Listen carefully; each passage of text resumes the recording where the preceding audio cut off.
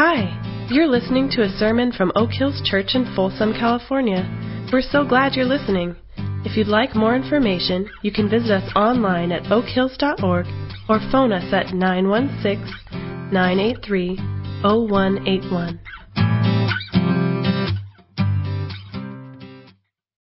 Again, it's Matthew 21, verses 1 to 11.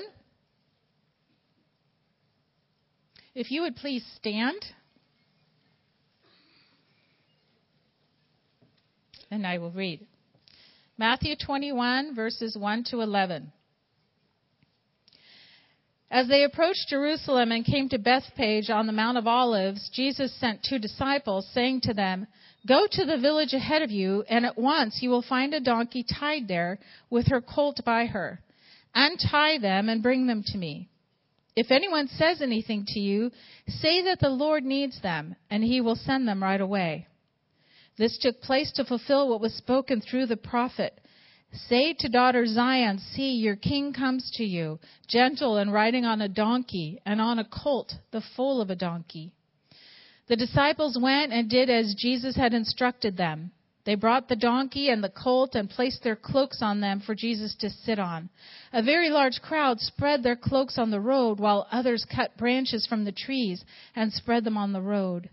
The crowd that went ahead of him and those that followed shouted, "Hosanna to the Son of David! Blessed is he who comes in the name of the Lord! Hosanna in the highest heaven!" When Jesus entered Jerusalem, the whole city was stirred and asked, "Who is this?" The crowds answered, "This is Jesus, the prophet from Nazareth in Galilee." This is the word of the Lord. You can be seated.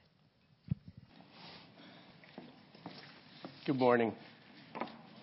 I love this scene. This is such a great scene, this picture of Palm Sunday and the triumphal entry of Jesus. I love it for a lot of reasons. I love the color of it, the activity of it, the energy that's in this story. These are pictures that I found this week that in a small way kind of capture what in my imagination, what I imagine it would look like, or what it did look like. And part of why I love this story so much, this Palm Sunday story, is how fascinating it is, because there's so many layers of what is going on here and why people are there. And in fact, one of the most intriguing things is the crowd itself. There's such a diversity of people there, of who is there, and also a diversity of why they've come there and why they are cheering Jesus on. And that's really what I want to talk about this morning and what that means for us. And I really think you could, if you attempted to kind of categorize who was there welcoming Jesus and celebrating Jesus coming into Jerusalem that day, you can kind of filter it down into 2 groups. The first group being kind of the residents of Jerusalem, the people that live there. And these people have probably not seen Jesus at this point. Maybe they've heard of him and heard of what he's been doing in the northern part of the country. But this is their first chance to see him. And they see the energy. They see everyone and how they are reacting to Jesus. And Matthew tells us in the scripture that Lorraine just read, their reaction to it is, who is this? Who is this guy that is coming in? And why all of this energy? The second set of people there are really his followers. And that could be a big group. We don't know the exact number. And some of these followers are people that maybe have followed him for 1 or 2 months, maybe 6 months, a year, 2 years, maybe even 3 years. But these followers who have followed him to Jerusalem have really, at times, the Gospels share with us these stories where these people often are so dedicated to following Jesus that they'll give up meals or give up a place, the security of having a place to stay, just to be with Jesus, to witness what he's doing, or to hear him teach. And amongst those groups of followers is, of course, the disciples, the 12 who Jesus is their rabbi, and they've given up everything, their home life, their jobs, all of their security, to be dedicated to Jesus and their rabbi. And I just imagine the disciples, as they watched Jesus walking into Jerusalem, what a hurricane of emotion they must have had internally as they're watching Jesus go in, because here's their rabbi, again, the one they've dedicated their lives to, who is being celebrated in such a tremendous way. And people are laying palms down, they're laying their garments down in front of him, they're giving him a royal welcome. as he comes in. They must have been, on one hand, very excited and encouraged by this. Like, yes, this is who we are following and people are recognizing. But then on the other hand, just a few days prior, Jesus had told them that he was going to die very soon. So what a weird kind of hurricane of emotions going on inside the disciples. But really what I want to talk about this morning is why this scene? Why Palm Sunday? Why did it even happen? What's the significance of it? And what does that mean for us today? But for that, we need to go into a little bit of context of the story and go back a little bit, 3 years in fact. Now, Jesus, of course, was a resident of a small town in northern Israel called Nazareth. And around 30 years old, he struck out for his ministry. And he spent 3 years traveling around the Galilee region of Israel, which is in the north, around the Sea of Galilee. And in that time, he traveled with his disciples. He taught. He challenged. He healed people, countless people, in miraculous ways. He raised some people from the dead. In all of this, he challenged people to live in a new reality, which was this new kingdom of God. And as he did this, and as he traveled, and as he had his disciples with him and his followers, the crowds grew. Now, sometimes the crowds were huge with him, sometimes they were smaller, but throughout the Gospels, there really is this upward climb. There's an increase of the crowds the whole way. And in some stories, it says that all of the region of Galilee was out to see him. That's a large amount of people. In that crowd were also the Pharisees, the religious leaders of the day, the people that it was their job to uphold the religious rules of the day. And as they saw Jesus' crowds get bigger, and they saw that he was breaking all the rules, that he was breaking all the religious rules of what should be done in that day. As they saw this, Jesus became a threat to them and their hold and their power. And they began to try to trap him and challenge Jesus. And every time they do, as you read in the Gospels, he brilliantly meets them where they're going in trying to trap him and shuts them down. But as he does this, what happens is the Pharisees and the religious rulers of the day start to plot his death. They start to plot how they can bring him down. For in their eyes, breaking the rules. So as Jesus is walking, or not walking, but as he's riding into Jerusalem in this triumphal entry, he's really going into a dangerous place. Jerusalem is dangerous for him. It not only is the political capital of Israel, but it's the religious one. It's where the Sanhedrin is located. It's the religious seat of power for the Jewish people. And so he's really walking into where the home of his enemies in a lot of ways, and walking into the main center of the place of the people who are plotting his death while he's out and traveling. Yet, even though he's walking into this dangerous place, Jesus is also getting a hero's welcome. And the reason for that is because the Jewish people had been waiting a long time for the Messiah to show up. In fact, centuries after centuries, God had promised them that a Messiah was coming from the line of King David that would rescue them, that would bring glory back to Israel, that would gather the Jews from all over, bring them back, and give them power once again. So this is the scene that we have as Jesus is walking in, and that they believe that he will come, that he will restore them. And the context here is that for 400 previous years, they had gone 400 years without a prophet, since the last prophet. And in that time, several powers had come in and conquered their land. One of them being Greece, and we'll talk about that in a little bit, had come in and occupied. But currently in this story, it's Rome, the greatest empire the world has ever seen, had come in and had occupied the land of Israel at this time. And so as Jesus is walking in, there's this hope, this desperate hope, that this is the Messiah, and that this Messiah will deliver them from Rome. And we have a hint of that, we have evidence of that in the palm itself. The palm is not only a symbol of royalty, but it has deep historical significance for the Jewish people. And that goes back 200 years before Palm Sunday to the Maccabee Revolt. The Maccabee Revolt took place in the 2nd century BC, and it was when the Greeks were occupying the land. And they had come in and they had defiled the temple. They hadn't allowed the Jews to practice their religious customs. They had set up pagan idols that they required the Jews to worship. And several Jews had gone along with this, many, and they were called Hellenistic Jews. But several had also resisted this. One of them was named Maccabee. He was a rural farmer priest, and he refused to worship the pagan idol that had been set up by the Greeks. And with his refusal, he sparked a revolution. Now, he died shortly thereafter, but his sons, a year later, rode into Jerusalem with a big Jewish army. And this was after many battles. And they were able to defeat the Greeks and, in essence, kick them out. And then they were able to tear down the pagan idols. And also, they were able to re-cleanse the temple. And this is actually where the holiday of Hanukkah comes from. Because when they came back in and rededicated and re-cleansed the temple, there was only 1 day's worth of oil left to light the menorah, the candles in the temple. And there was only 1 day's worth of uncontaminated oil. But that 1 day's worth of oil miraculously lasted for 8 days, which gives us the holiday of Hanukkah.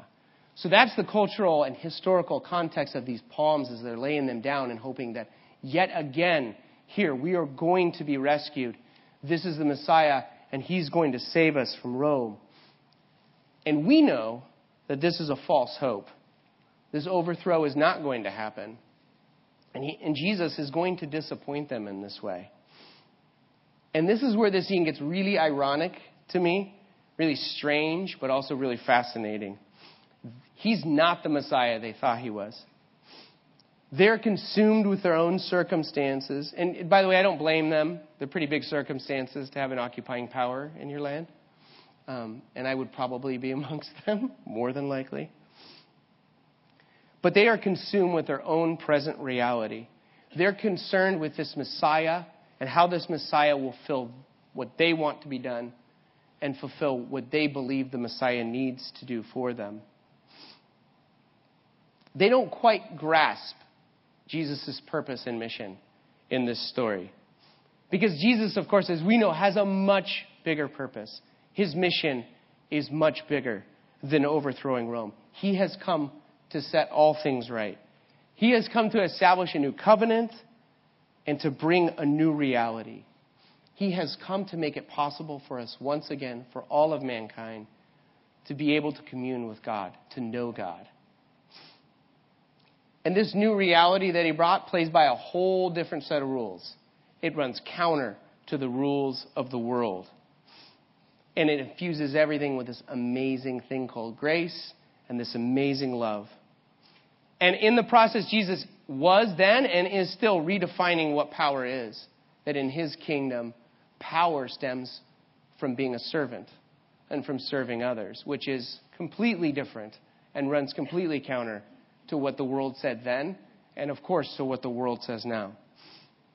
But I imagine this has to be so lonely for Jesus as he's coming in to hear this applause and to see the reaction of the people and to know what they wanted from him, and for him to know that he wasn't going to do that he was going to disappoint them, and that the city he was riding into was where he was going to die a horrific criminal's death in just a few days. The crowd is focused on the temporary, what's right in front of them. And again, I don't blame them.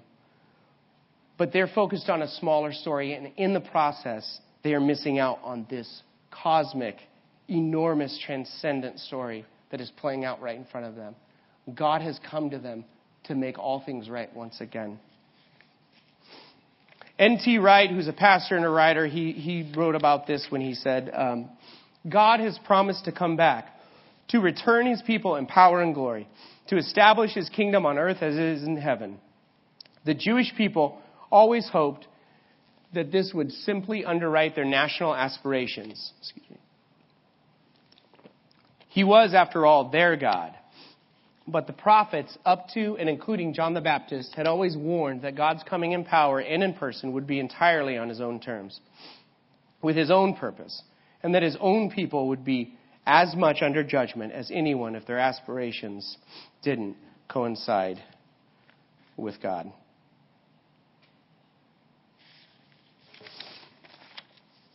This is a transcendent moment in which God has come to earth. and not in the way that they expected him to, but in a much bigger way. And they are caught at a moment looking in the other direction. This is a Shakespearean tragedy of epic proportions. But we need to be careful here as we dig deeper into this, not to cast too harsh of a judgmental finger towards the Jews. Because this is something that is not unique to them. This is something that comes with being human. We have a deeply ingrained, just as they did, we do today, have a deeply ingrained self-focus. We have a very hard time getting past ourselves, getting past our stories. And what happens when we do that is we try to fit God into our story, into our purposes. He becomes like an object or a tool that we can manipulate to fix our problems. And then he becomes the God that we feel we need instead of the God that he actually is. He becomes then a supporting character in the movie of our lives instead of us becoming a supporting character in his movie. And by the way, his movie is a lot better. It's a lot better, well-written. It's much more well-written.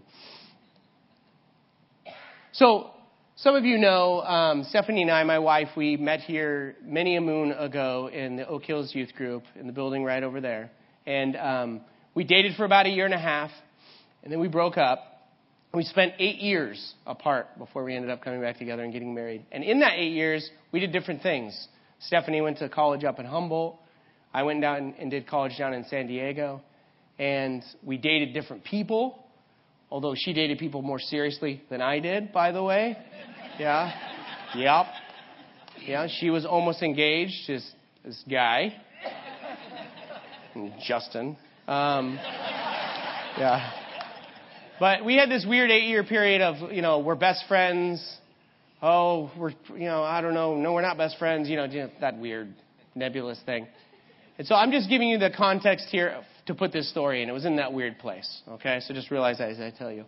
We were on vacation. My family and I were coming back, and my friend had been house sitting at our house. And when I got back home, went to the bathroom, and I noticed that something moved in the toilet.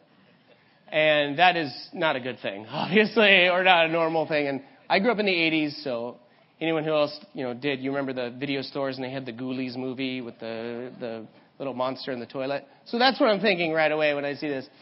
But I go up and I realize that there's fish in our toilet. There's 6 fish.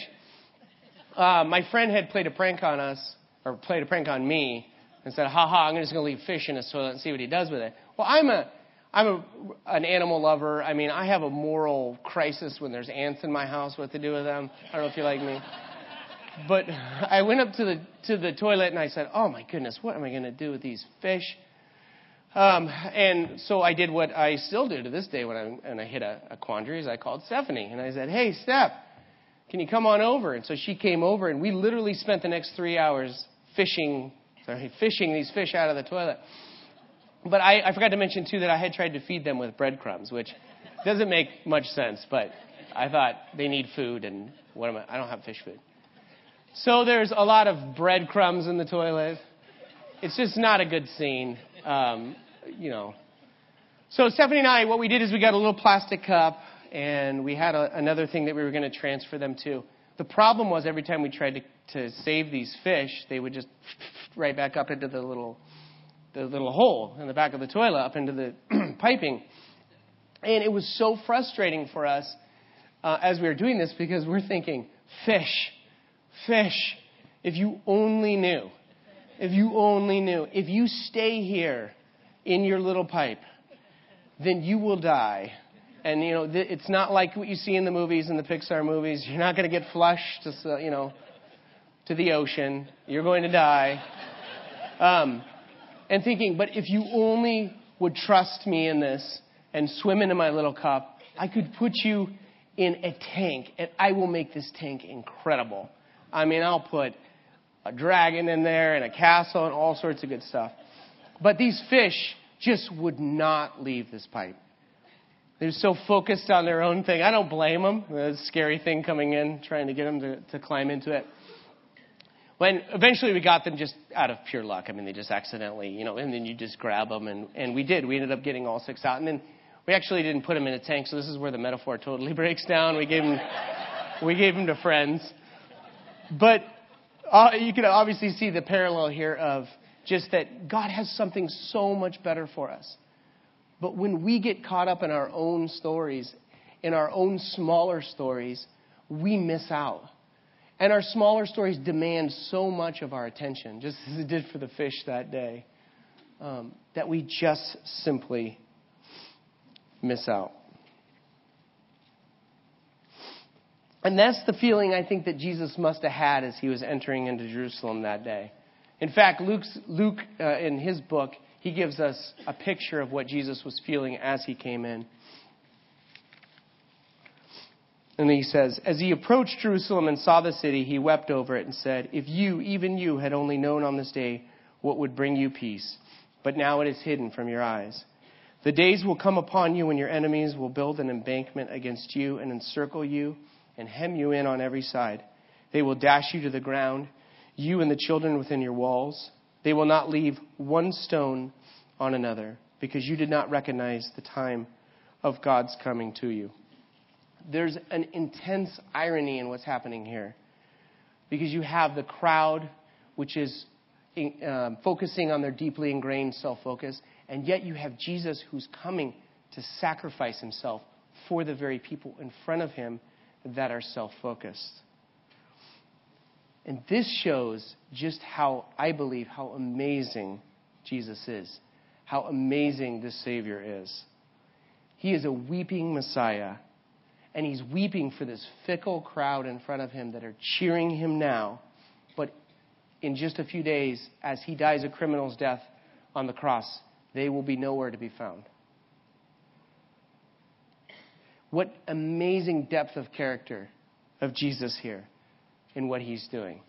What maturity, what courage, what strength, what substance, what security he is displaying here in who he is and who God is.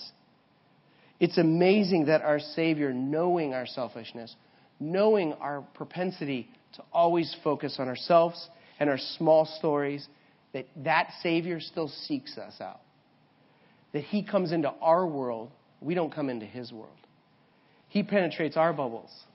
We don't penetrate his. And when he comes into our world, he invites us to that big story. And we do not deserve it. But he invites us to a true shalom-filled life, the type of life that we all, deep in our soul, desire very badly. The crowd changes with Jesus. They cheer one moment for him being the Messiah. A few days later, they cheer for his crucifixion. But Jesus never changes. Jesus never wavers. And it's really incredible. Because what's happening outside of him is like a hurricane and a roller coaster all mixed into one with what the people are doing. And yet, he stays dedicated to the bigger mission. He always stays dedicated to what he came to do. And when he dies on the cross, a few days later, an earthquake happens, and the altar is split. And that's what happens in the physical world. But in the spiritual world, everything is new. We once again can be with God. We're able to be with God and to live in his amazing kingdom. So this is our mission. This is our challenge this week in Holy Week, as this is the beginning of Holy Week, is to dwell on this Jesus and how amazing he is and what kind of character he displays as he rides on this donkey into Jerusalem. And this is not an easy thing to do. This is no simple thing. It requires a lot of trust. It requires a lot of trust to follow God in his big story. And the disciples are a great example of this. The disciples constantly, in their story with Jesus, have to give up their smaller stories in order to trust him.